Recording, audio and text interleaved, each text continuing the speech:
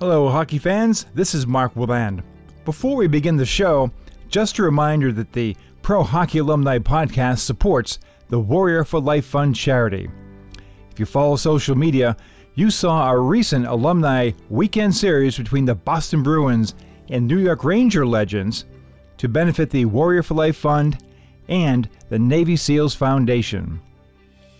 Through the game of hockey, the Warrior for Life Fund provides programs and infrastructure that helps military families cope with the unique challenges of combat, extended deployments, and disabilities.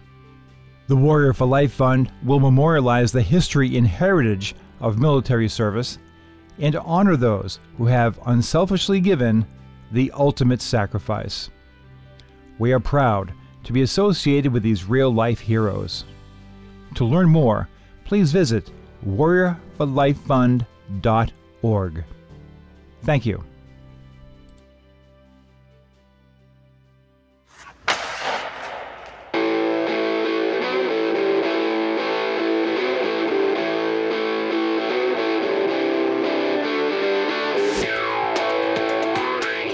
And now, ladies and gentlemen, boys and girls, a special hello goes out to the Director of Media for the Boston Bruins alumni, Mr. Mark Willand. Nice to see you, Marky. Welcome to the Pro Hockey Alumni Podcast, the voice of hockey legends. This is the classic hockey show for classic hockey fans. We celebrate the history of the game with stories told by the select few who actually lived it. Get ready for an all-access pass to the heart of the hockey universe. Episode 54 of the Pro Hockey Alumni Podcast features part one of our two-part discussion with Gary Suitcase Smith, one of the NHL's premier goaltenders and most fascinating characters of the 1960s and 70s. In this episode, Gary gives us amazing and humorous insights into his first two big league stops in Oakland and Toronto, as well as his junior career with the Toronto Marlboros. Also known as Axe for his stick-wielding ways, Gary was the co-winner of the Vezina Trophy in 71-72 with Chicago and NHL All-Star in 1975 with Vancouver, and an Avco Cup champion with the Winnipeg Jets in 1979. In addition to his on-ice accomplishments, Gary is remembered as a fun-loving and colorful netminder who is popular with teammates and fans alike. If you love classic hockey, you'll love this discussion with Gary Smith. Remember, home base for the show is prohockeyalumni.org, and you can also reach us anywhere on social media at Pro Hockey Alumni. Your comments, ratings, and reviews on iTunes are extremely valuable in increasing the visibility of the show. I read all your comments, and they are greatly appreciated. Now, let's talk classic hockey with Gary Smith. We're back on the show with a Memorial Cup Championship goaltender, an Avco Cup champion, and an NHL All-Star, Gary Smith. You can call him Suitcase, you call him Axe, but in either case, one of the most entertaining and durable hockey goaltenders of the 60s, 70s, and 80s. Gary, thanks so much for being with us today. Pleasure, Mark. Nice to talk with you. Well, we're looking forward to it, and what some people, our fans, may not know is that you come from a prominent hockey family. Your father, Des Smith, of course, played in the National Hockey League, was a part of a Boston Bruins Stanley Cup championship team in the 40s with Milt Schmidt, among others. Your brother Brian, of course, played for Minnesota and LA in the NHL and for the Houston Aeros in the World Hockey Association. So what's it like for a young man growing up in Ontario with your dad playing in the National Hockey League? Well, when I grew up, my dad played in the National Hockey League before I was born. I was born in 44, which is a long time ago, but they won the Stanley Cup in 39-40, I think it was, for Boston. Mm-hmm. And then the war came, and everybody went to the war, and when the war was over, he came back, and he was a linesman in the American Hockey League. So when I was growing up, he was a linesman and a referee also. in the American Hockey League, and I can remember going down to Syracuse, which is about 100 miles from Ottawa, where I grew up, to watch my dad ref and see him during the year, because I didn't see him that much at home in those days. I was very young, but I do remember a few things about it. And later on, when I was growing up, 8, 9, 10 years old, my dad was involved with the Ottawa Old Pros, and they were old timers hockey team. They played a lot of Montreal Old Pros and teams like that. I can remember one time. I was a big hockey fan, of course, when you're a kid, like everybody in Canada and northern United States. And I can remember one time my dad was sleeping in the morning, and the phone rang, and I answered the phone, and the guy said, "Is Des there?" And I said, "Who's calling, please?" Because I knew not to wake up my dad unless it was an important call. And he said, "Toe Blake, who is the coach of the Montreal Canadiens." And so I said, "Wow, Toe Blake." And so I ran upstairs and I talked to my dad. I said, "Toe Blake's on the phone, Dad." And so he said, "Okay," and he got up and he started talking to him. So he was talking, it was when Rocket Richard was suspended. He hit a referee or a linesman at one point, and they suspended him near the end of the year. And Montreal Old Pros were playing against Ottawa Old Pros, and my dad had called Toe and asked him if he could ask the Rocket if he would come up for the Old Timers game in Ottawa. It was played at the old Ottawa Auditorium, which held about 7,000 people, and they had sold about 100 tickets a week before.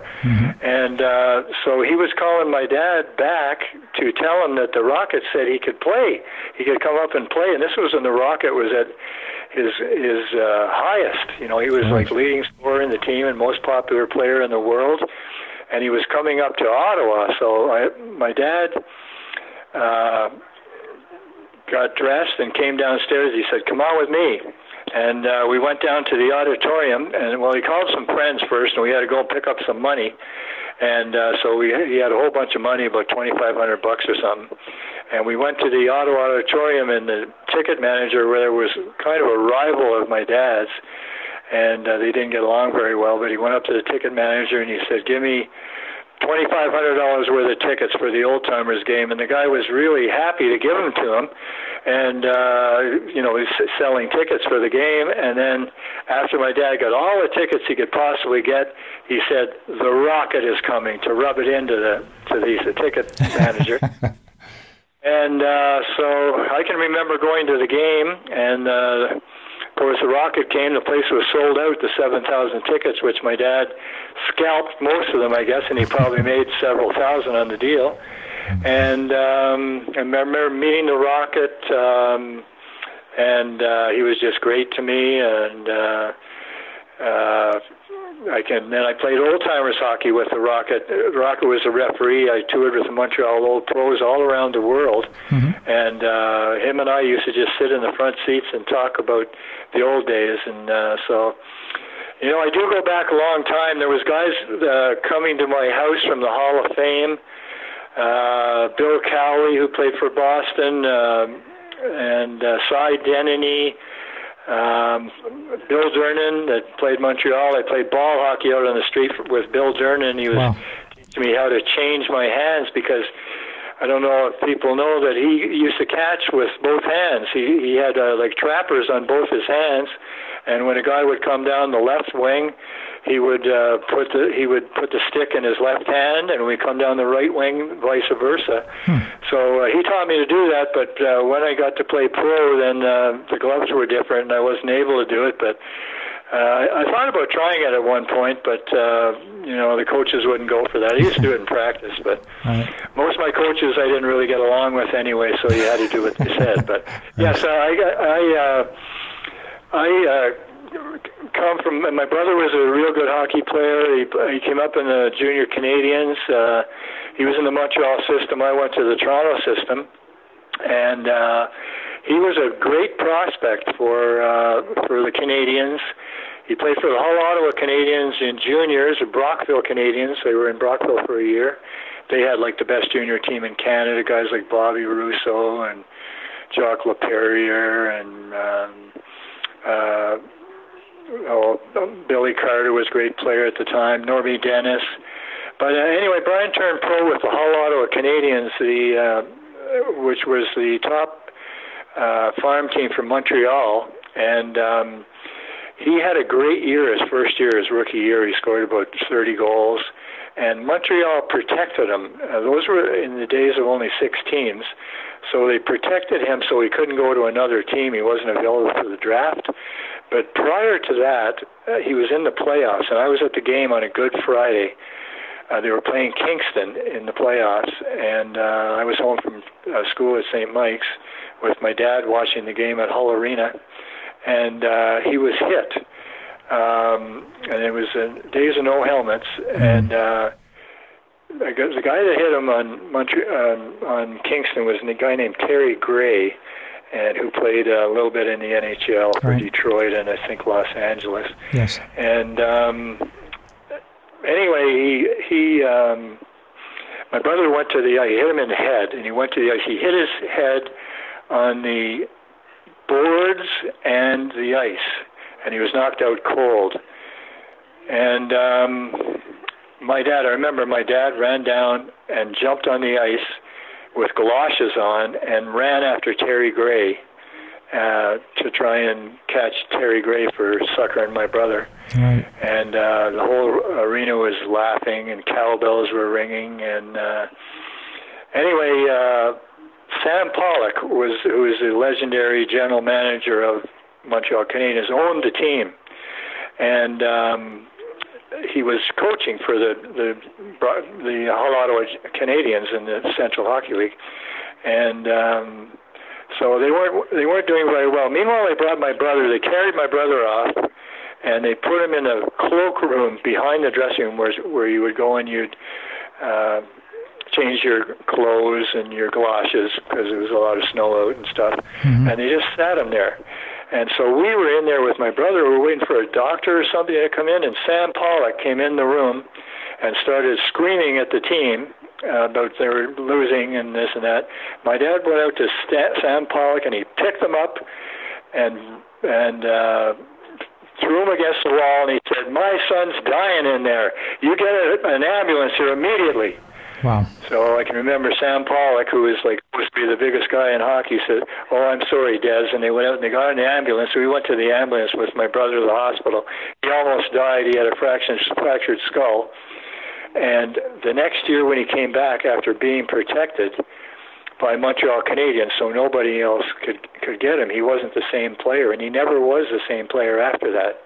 He was meant to be a real good one. Yeah, that's a year later, Sam Pollock traded my brother Brian to Springfield Indians and Eddie Shore. So anybody that knows hockey, you know that was the last place that you wanted to go. And so my brother didn't go there, and he went over and played a few years in Europe, in Bern and in Switzerland, and had a great time. And then he wanted to play in the NHL, so he came back, and he had to go and play in Springfield. So then, in Springfield, they forced Eddie Shore out of the game when expansion came to 12 teams, and then he was picked up with Los Angeles, and he played the first year for the Los Angeles Kings. But he was never the same after that as a hockey player. He was meant to be a real good hockey player. Yeah, just want to tell you that about my brother, and a little story about my brother, and a little story about my dad. Now, that's an incredible story, but it had to be, for you as a brother, it had to be traumatic to watch all that unfold. Yes, but I was proud of my dad running around the ice after the guy, and I was proud of what he did with Sam Pollock, who was Mr. Hockey at the time, and he saved my brother's life, otherwise he would have died. And so he went on, but I just wanted to let everyone know that he was meant to be a real good hockey player. He scored about 10 goals in the NHL, about 5 of them on me, and basically I was happy every time he scored on me. That's understandable. Never let him score. I guess he knew where to shoot on me. That's right. Gary, you end up working your career through as a young man through St. Michael's and end up with the Toronto Marlboros. That had to be a a big deal for you. Again, an Ottawa kid playing for the celebrated Toronto Marlboros team, and you've got a lot of characters, real good players, but also some very interesting characters, Mike Shaky Walton, Peter Stemkowski, Jim McKenney. Talk a little bit about the championship season Memorial Cup with the Toronto Marlboros. Well, okay, but first I have to just talk about my career. There was a guy up the street that was a scout for Toronto. His name was Brian Lynch. He used to play for the Ottawa Rough Riders, and every day he would see me walking up the street in my pads up past his house and going to a rink in Ottawa, an outdoor rink with my goalie pads on. So he was watching me from a very early age. So the first team I ever played for was a team in Ottawa called the Woodruff Cardinals. And he used to come and watch us play, and so he told Toronto about me. So he took our team up to play a game on a Saturday morning that the Leafs were playing that night. So we drove up from Ottawa, and after that, we played the Marlboros midget team. No, it wouldn't have been. Yeah, it was, I guess, midget, but we were like bantams, and they beat us like 17-0 or something like that. But after the game, they took me over to St. Mike's, and I didn't know what was going on, and they showed me the school. I was in grade 9 at home, and they said, "Would you like to come here next year to this school?" And I said, of course, get away from home when I'm like 14 years old and come to a place like that. So I went to St. Mike's the next year, and I flunked grade 9 at St. Pat's in Ottawa that year because I was just interested in playing hockey. But I told them the scouts came to see me later on during the year, Punch Emlack and Bob Davidson, and they asked me how I was doing at school. I said I was doing great. I said I was on the honor roll. So anyway, next year I go to St. Mike's, and they put me in the brain class. And and then I was in grade 10, and I should have been in grade 9, and I ended up passing grade 10 because I got such good schooling at St. Mike's. But so I played at St. Mike's. At 14, I go there, and there's Davey Keon, Frank Mahovlich, Dick Duff, Les Duff, his brother, and all kinds of great guys that went on to the Hall of Fame, basically. And so you go there, and they treat you like you're supposed to be there. You're 14, they're 20. And wow. also in goal at St. Mike's was Cesar Maniago. He was on Junior A. Jerry Cheevers was on Junior B. And I played in the midgets. And the first goalie glove that I ever got, Cesar Maniago gave me a baseball glove, a catching glove. And I had it until I got a better glove a couple of years later. And Jerry Cheevers, just the nicest guys you could ever meet. And they just treated you like they were your equal. And so that's where I came up. Then we had great championship teams in St. Mike's, Junior B, then Junior A. But what happened while I was there, Stafford Smythe, who owned the Toronto Maple Leafs, and they owned St. Mike's basically, and the Marlies, pulled away from the Ontario Hockey Association and formed their own league. And we had 6 teams in the league. There was St. Mike's, Marlies, Brampton, Whitby, Unionville, and somebody else, Oshawa. Oshawa, I guess. And anyway, we played their first year in St. Mike's, and then we played against Marlies in the playoffs. We beat them out. Then we won our league, and we played against Niagara Falls, who were the Ontario Hockey Association champions in the playoffs. And they beat us. Bernie Perront, Derek Sanderson, guys like that were playing. Gary Dornhofer were playing Terry Crisp for Niagara Falls. And they went out and they beat Edmonton in the Memorial Cup. Right. So the next year, Stafford Smythe, after 2 years, Stafford Smythe went back into the Ontario Hockey League with the Marlies. But in the meantime, at St. Mike's, we had moved to Neil McNeil because the guys weren't going to school as much as they should, and they weren't doing as well as they should. So St. Mike's stopped their junior hockey program. So they took the best players from St. Mike's and the best players from Marlboros to go into the Ontario Hockey League as the Marlies. So obviously we had a powerhouse.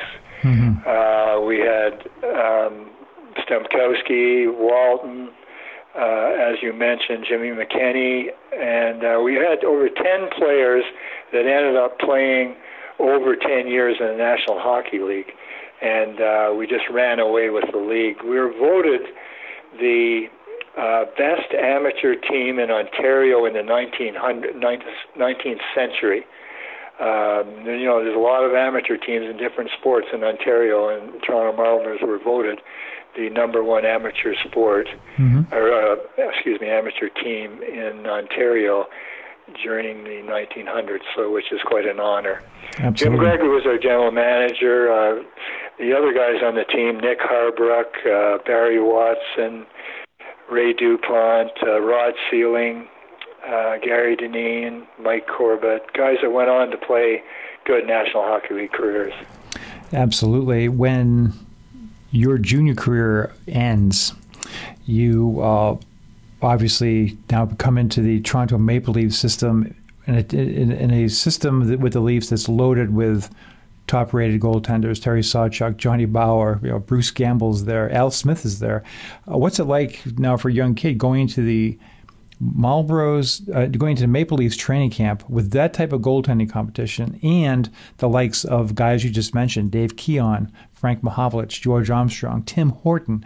It had to be an incredible experience.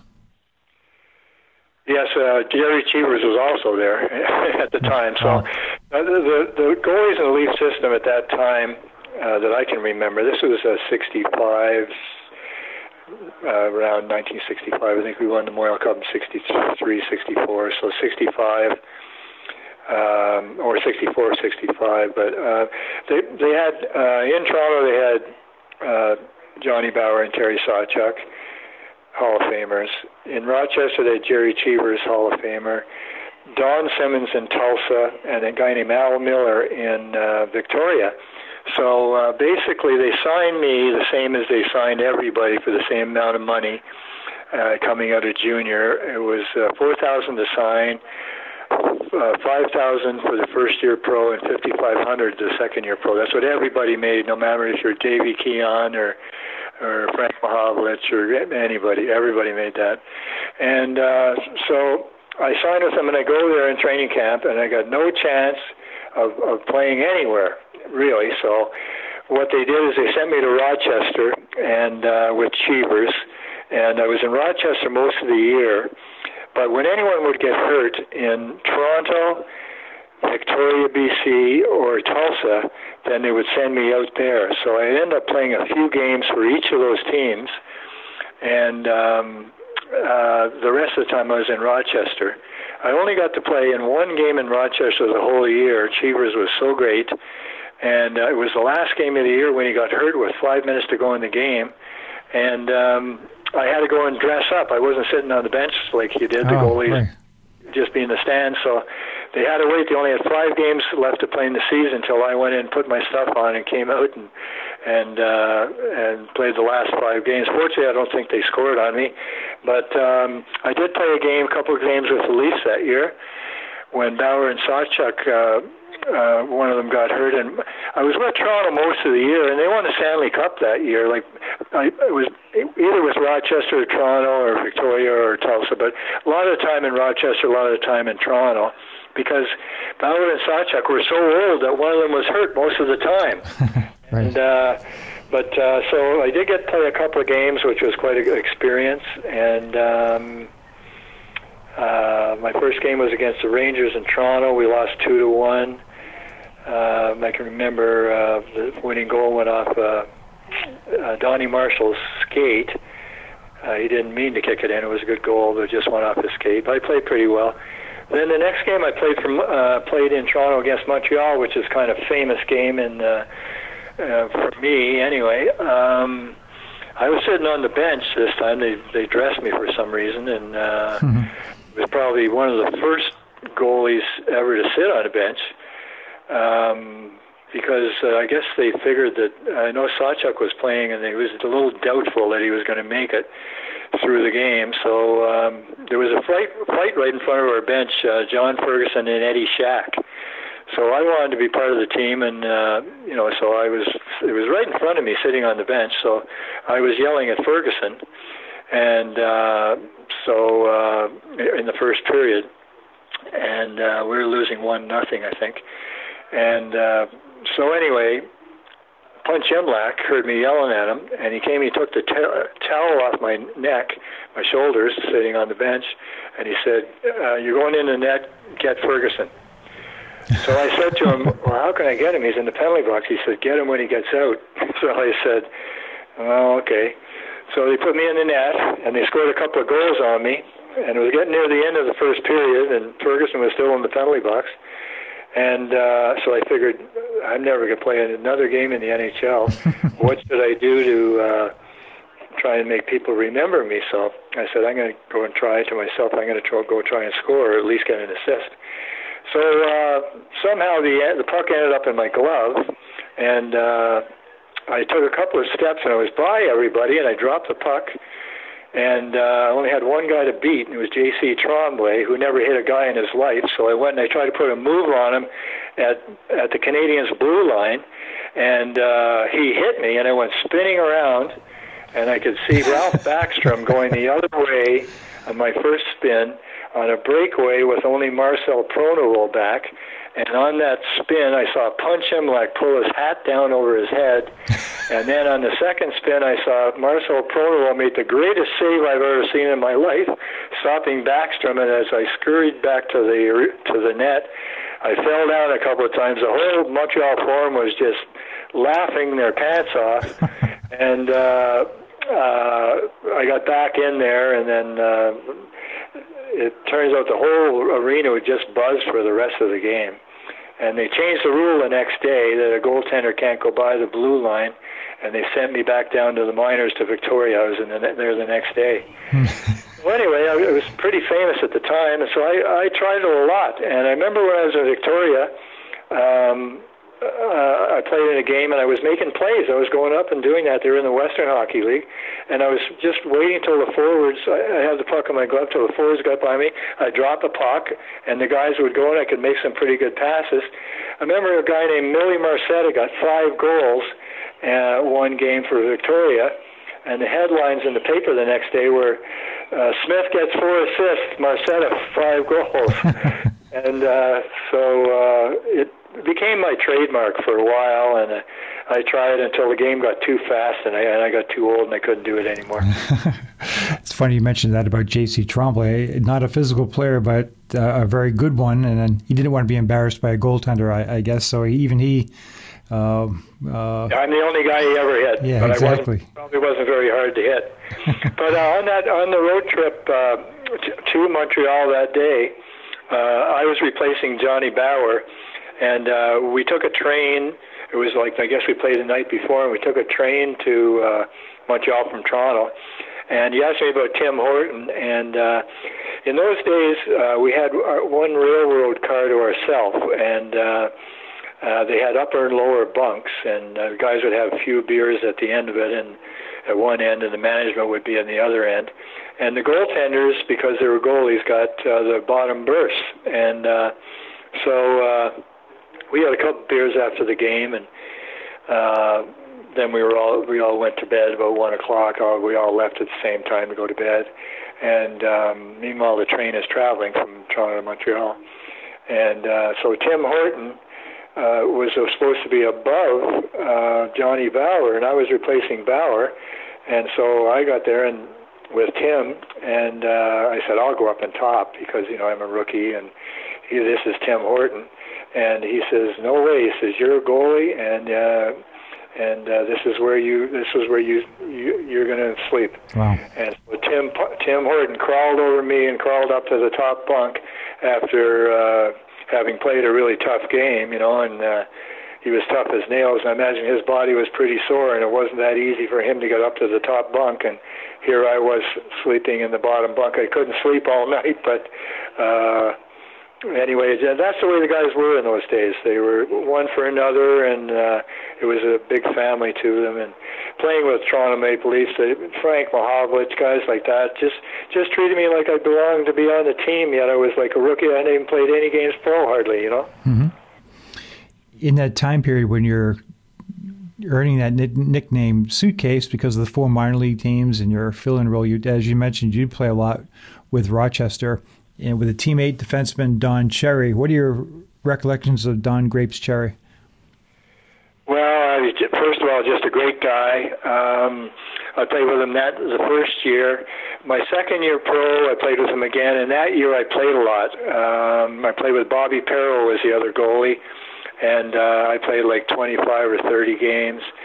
And with Cherry, he was a great defenseman. He was tough as nails. He wasn't a very good skater, and he wasn't a great playmaker, but he's a great defensive player. I can remember that in those days, most of the teams traveled by bus.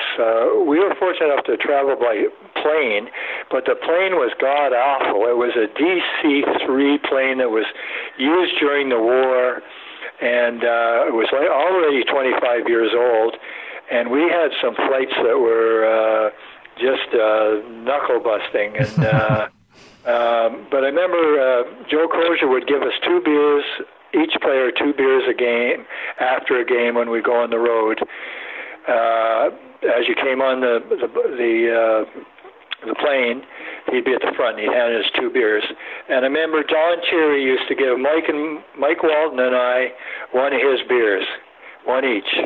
And so he has the reputation of being a big drinker, everything. He's not a big drinker at all. He is just the greatest guy, greatest teammate you could ever have. And he looked after us guys. I'll tell you a story about him one night.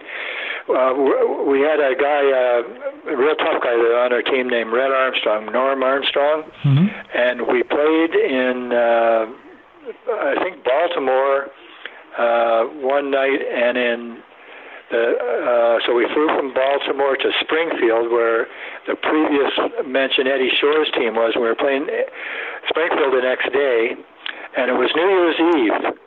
And we got into the hotel, I think it was called the Sheraton Hotel in Springfield, and we got in there, and I was rooming with Jimmy Pappin, and across from our room there was a party, a New Year's Eve party. And we went in there, and Normie Armstrong saw what was going on in the party, and he went in and he stole the salad bowl out of the party and ran into our room right across from the party and slammed the door. And some guys were coming and chasing him from the party. And so anyway, Pappin and I are in there, and Red is in there with his salad bowl with salad in it, and we didn't know what he did. And he just came in the same time we did, and laughing. He was laughing. And so they were kicking in the doors, the people from this party, trying to get at this. He said, "This red-headed so-and-so, we saw you take that bowl and came in here." Excuse me, I got to move inside. The lawnmower's coming by. Anyway, we didn't know what was on the other side of the door, guys banging on the door, saying, you so-and-so, get out here, we're going to kick the crap out of you. And Red Armstrong could kick the crap out of anybody. So anyway, I called Don Cherry's room, and I said, "Grapes," I says, "we might need some help out here. We don't know what's on the other side of this door." And because we couldn't get the door open from our side, and they couldn't get it open from their side because it was kicked in so bad. Mm-hmm. So anyway, next thing we know, there's a knock on the door, and it's Don Cherry, and he says, "Axe," he said, "slide the key under the door." And I said, I said, "Well, do you think it's safe?" He said, "What do you think I'm trying to open the door for?" It was very safe. So Don Cherry opened the door from the outside, and in come these guys, and they took a look at Red Armstrong and Jimmy Pappin and me and Don Cherry, and they said, I'm sorry, you just keep the salad." A wise decision. Don Cherry was great, and then he went on to be. He used to have Mike Walton and Terry Clancy and myself and Stemmer over to his house for dinner, and with his wife Rose and his dog Blue.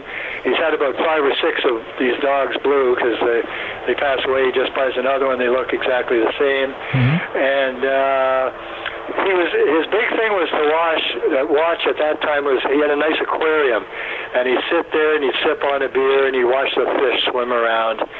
And he basically got paid, like the rest of us, about $6,000, and then he would work in a car dealership during the summer. A very hard worker and a good supported his family, great. And then so he got to be known in Rochester. And then when he finished playing hockey, they made him a coach. And so then he was a coach for Rochester for several years. I think he won a couple of Calder Cups. And then he got the job in Boston, and Bobby Orr came along, right, just as he got the job. So it was, match made in heaven, of course. And then he went on, and after they fired, like everybody gets fired, so he ended up with a gig on TV, and the rest is history. Absolutely, and your story explains a lot of why he's so popular with the players, the ex-players you talk to now. As I noted to you last time we talked, I work with the Bruins alumni, and you talked to those guys who played for him, O'Reilly, Middleton, etc. And there's still a very strong bond there, to be sure. Yeah, he came at the right time as far as the Boston coaching establishment was, where they had Cheevers and Bobby Orr and Johnny Busey, just a great team, So when you're winning, it helps promote a lot of things. And like myself, I didn't get along with my coaches very well, and because you're losing all the time, and most of the teams I played for, but Boston was a great situation for him, and the alumni of Boston, I know all the guys are great guys, and I actually, something that nobody knows, my first year pro that I talked about when I was moving around a lot, Boston only had 3 goaltenders in their whole organization. One of them was Eddie Johnson, one of them was Jack Norris, and I don't know who the other goaltender was. Cheevers wasn't there yet.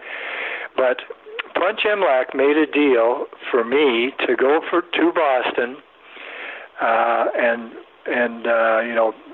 practice with Boston all the time, starting in about March of my first year pro.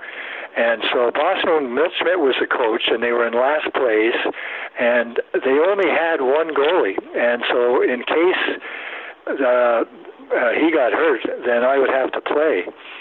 And but they needed somebody for practice, so they let me to Boston for a year. Wow. Or for the rest of the year. So it was March, April, and then whenever the season ends, maybe it was sometime in February. But so I traveled with them, I practiced with the Bruins, and on the team at that time, Eddie Johnson was the goalie, but he was with a broken arm. He was out for the year. And Jack Norris was the guy that was playing. And I didn't realize till 50 years later, there was an article in the Toronto Star about me going there, and the deal was for $1, they would lend me there, and then I got an NHL salary, of course, which was like a $2,000 raise for me, prorated till the end of the year. And but I didn't realize till 50 years later that if I had to play, then the Leafs were going to get Johnny Busick for me playing. And so there was no way that Boston was going to be playing me. And I was wondering, Milt Schmidt was such a great guy. They were doing so brutal with this guy Jack Norris in the net. Why not give me a chance? And I was wondering why he never put me in there. And he was a good friend of my dad's, and he was so nice to me and everything. And but they never put me in. They went with Jack Norris for the whole time. But I didn't realize till 50 years later that if I had played, that Johnny Busick was coming to Toronto. And certainly for the Boston Bruins, it was a good thing I never played. Yes, certainly would have changed history for the Bruins and for yourself, to be sure. That's great Bruins trivia. I never knew that. Yes, and also they would put my name in the lineup when I went on the road, and I guess at home. And but I read the program once, and you know what number they gave me? I was on, but I never wore. I never even saw the sweater. Mm-hmm. Number 4. Wow. So I guess basically I was number 4 before Bobby Orr was number 4. Well, that's two things I never knew before that our fans will love to hear too. So the next year, I was hoping, I really tried hard in practice, and I behaved myself, and Milt Schmidt was my coach, great friend of my dad's, and next year I was hoping to get drafted by them. And guess who they drafted? I mean, that must have been Jerry Cheevers that year, right? Cheevers. So that was another good thing for Boston. They didn't draft me. But I was hoping to get drafted there, and they took Cheevers. So then I went to Rochester, and I was a regular goalie. I played I don't know how many games, 60 games or something that year when Cheevers left. Yeah, it would have been a different turn in your career because you played with some teams. We're going to get to that in a second. But if you had Bobby Orr in front of you with Espo and Busick, Cashman, Hodge, etc., you probably would have helped. But I wasn't as good as Cheevers was anyway. But it sure would have. There's funny twists and things, and whatever is meant to be is meant to be, and. It sure would have been great for me. But Jerry Cheever is one of my greatest friends, and I'm happy for him. So I'm happy with my career and happy for Jerry and the great career that he had. Your career takes a turn. You go from the championship Toronto Maple Leafs organization. NHL expands, which provides opportunities for players like yourself with NHL caliber, but obviously you're not going to leapfrog over 5 players in Toronto as a young player in goal. The Oakland Seals draft you. You go out there. Charlie Hodge is also drafted, so you're strong in goal. You're playing for even by those days' standards, as I recall, Bert Olmsted, who was eventually a Hall of Famer, former Montreal Canadian, kind of a hard-nosed coach. What was that first year like in Oakland, California? Well, first of all, I was happy to be drafted by Oakland. I'm a kid from Canada going to San Francisco area, and it was good. We lost all the time.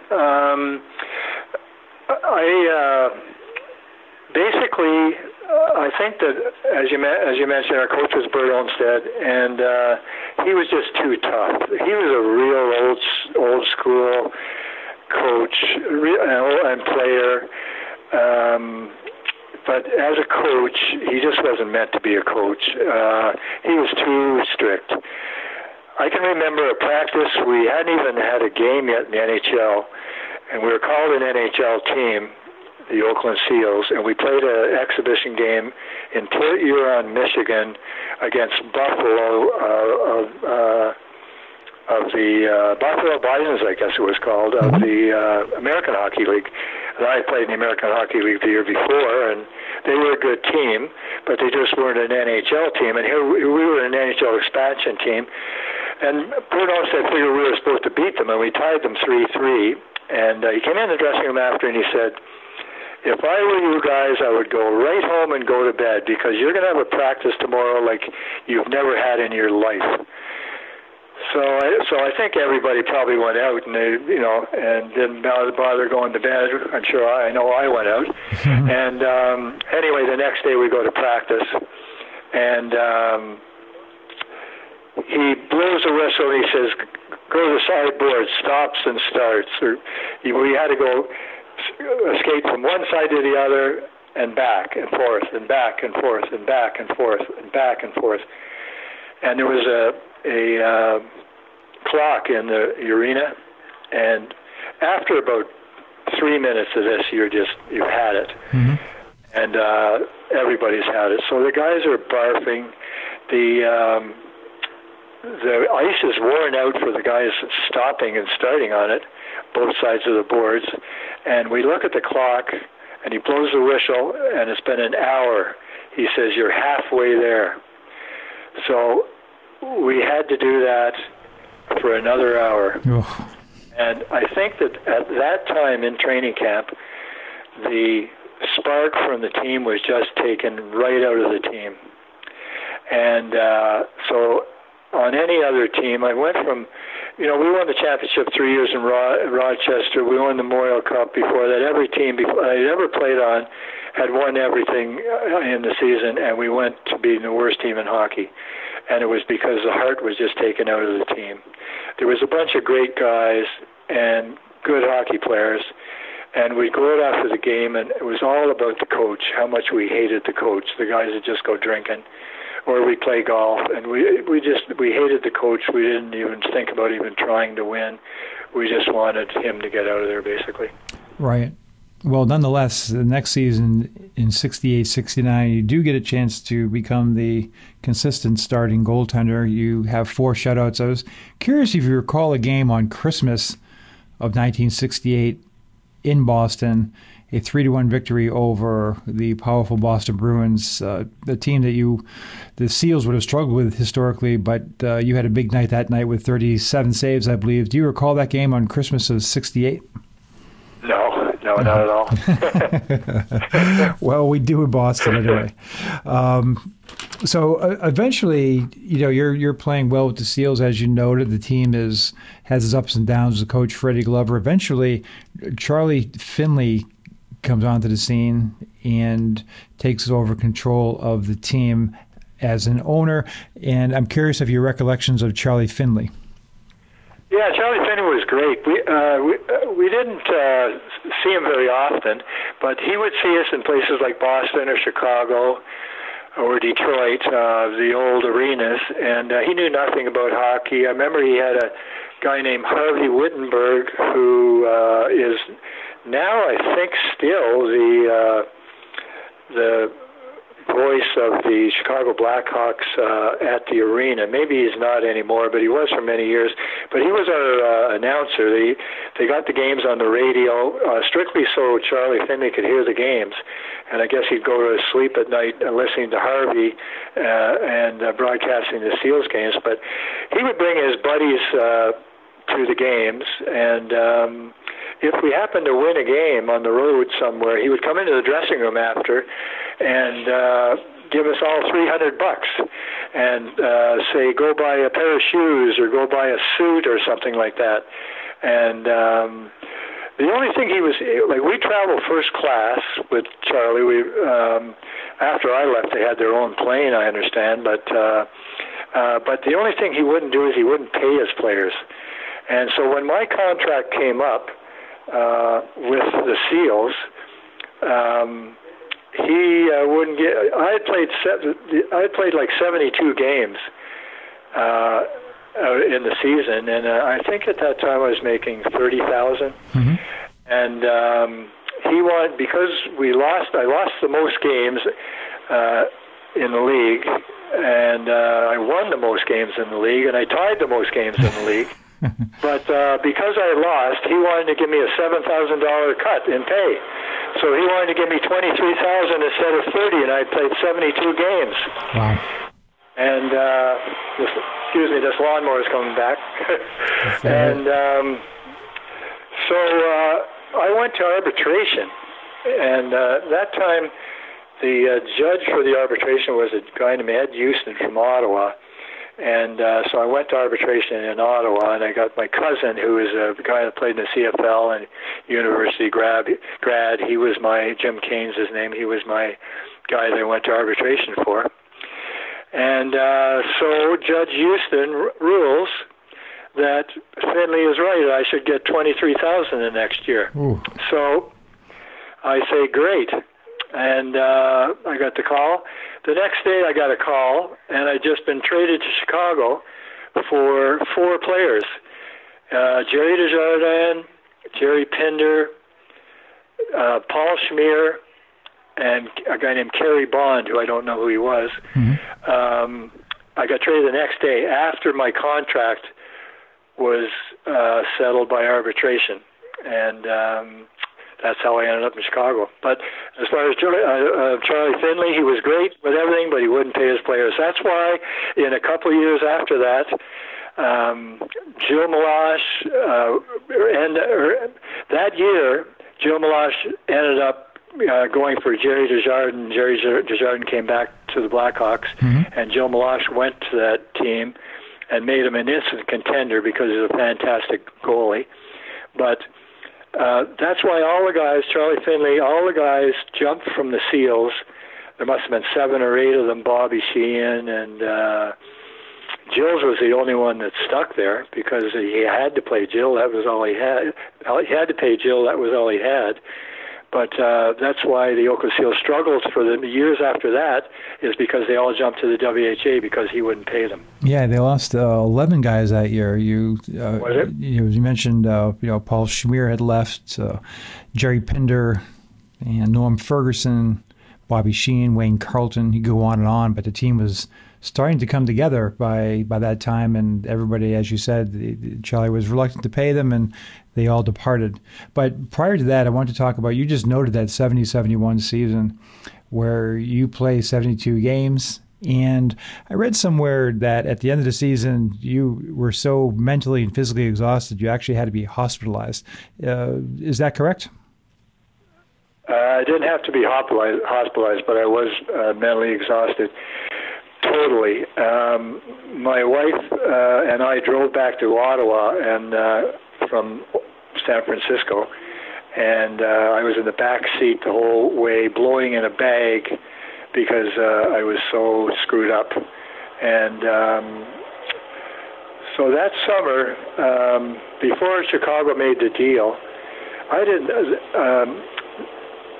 I was sent. Charlie Finley sent me to Chicago for a medical assessment. So I went to a doctor in Chicago, and believe me, I had a terrible summer after. I was just physically exhausted and mostly mentally screwed up because of the losing situation and having to play all those games. And so anyway, I went to this doctor in Chicago, and he went through all these tests and stuff like that. And then so he said, well, and I told him how brutal it was, how tough it was losing all the time and playing all the time in Oakland and that. And I can remember him saying to me, well, he couldn't tell me that I was going to be traded, but I was traded like a month later after they found out there was nothing the matter with me. But I understood it was Finley sending me to Chicago, and it, I guess, was Chicago and Finley sending me there and giving me a physical to see if I was capable of playing. Because when I went to Chicago, I remember if we were going on the road, I would have to be at the airport like 2 hours before we left, because I wanted to make sure I was there and I was going to be on the plane, because I was too screwed up because I didn't think that I could even make the plane. And everybody was asking me, what's the matter with you? Like Stan Mikita, I can remember him saying to me, what's the matter with you? And I said, I don't know, I'm just so nervous. Basically, I think I'm going to die today. And he said, I have the same feeling. He said, you know what? He said, you know what? I lost my hair because I was so nervous about things. So he said, just have a couple of beers and you'll be all right. So basically, that was the best advice I ever got in my life. The least expensive therapy you can get, I guess. But I was before we leave the Seals, I wanted to ask you about two players who are no longer with us, who were a very prominent part of that Seals team. Number one was Harry Howell, of course, Norris Trophy winner, Hockey Hall of Famer. Towards the end of his career, of course, at that point, what are your memories of Harry Howell? Maybe the greatest guy that ever lived. Nicest guy that ever lived, a great defenseman, just such a gentleman. Harry and I became great friends. I used to play golf with him every day, and during the season when we were at home with Carol Vadnais and Harry, myself, and Normie Ferguson.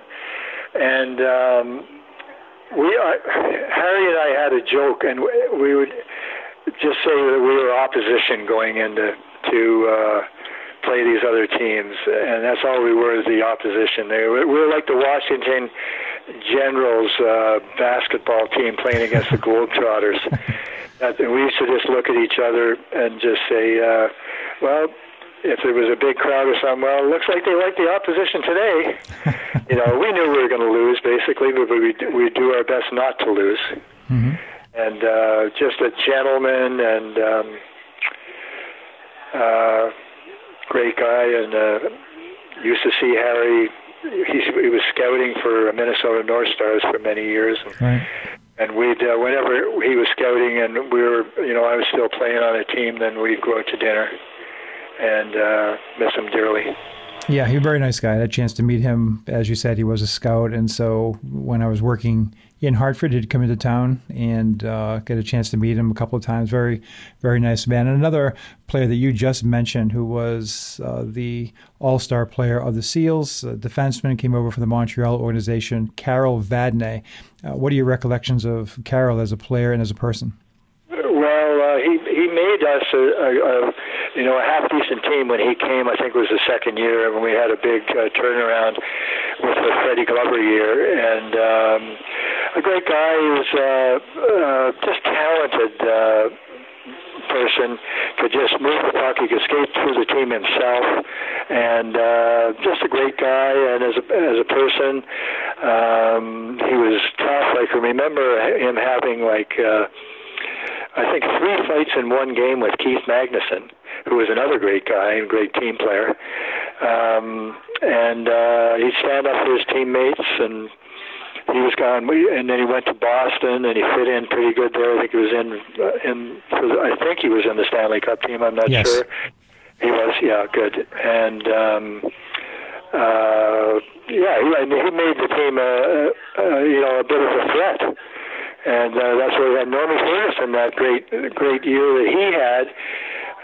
When I was rooming with Normie, he got, I don't know how many goals, 35, 40 goals, and he tied with Danny Grant in scoring.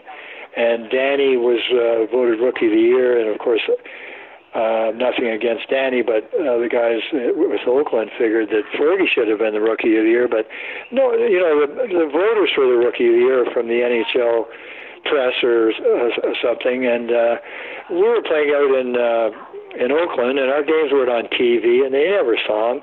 Danny Grant was playing in Minnesota. I don't think they saw him either, but they picked Danny over Fergie, but we figured Fergie should have deserved it to be rookie, and he was another big factor in ourselves having a good year. We went from last place, like worst in the league, and we made the playoffs. I think we were close to first place the next year. We hope you enjoyed part 1 of our interview with Gary Smith. Part 2 will be coming up soon, and we'll talk about Gary's days with the Chicago Blackhawks, where he reveals how he really felt about goaltending tandem-mate and future Hall of Famer Tony Esposito. And we've got just absolutely crazy stories about his days in Minnesota, Washington, and in the WHA with the Winnipeg Jets. Either way, great guy, great stories, and we hope you join us for part 2 of our interview with Gary Suitcase Smith. Remember, home base for the show is prohockeyalumni.org, and you can also reach us anywhere on social media at ProHockeyAlumni. Your comments, ratings, and reviews on iTunes are extremely valuable in increasing the visibility of the show. I read all your comments, and they are greatly appreciated. Now, let's talk classic hockey with Gary Smith.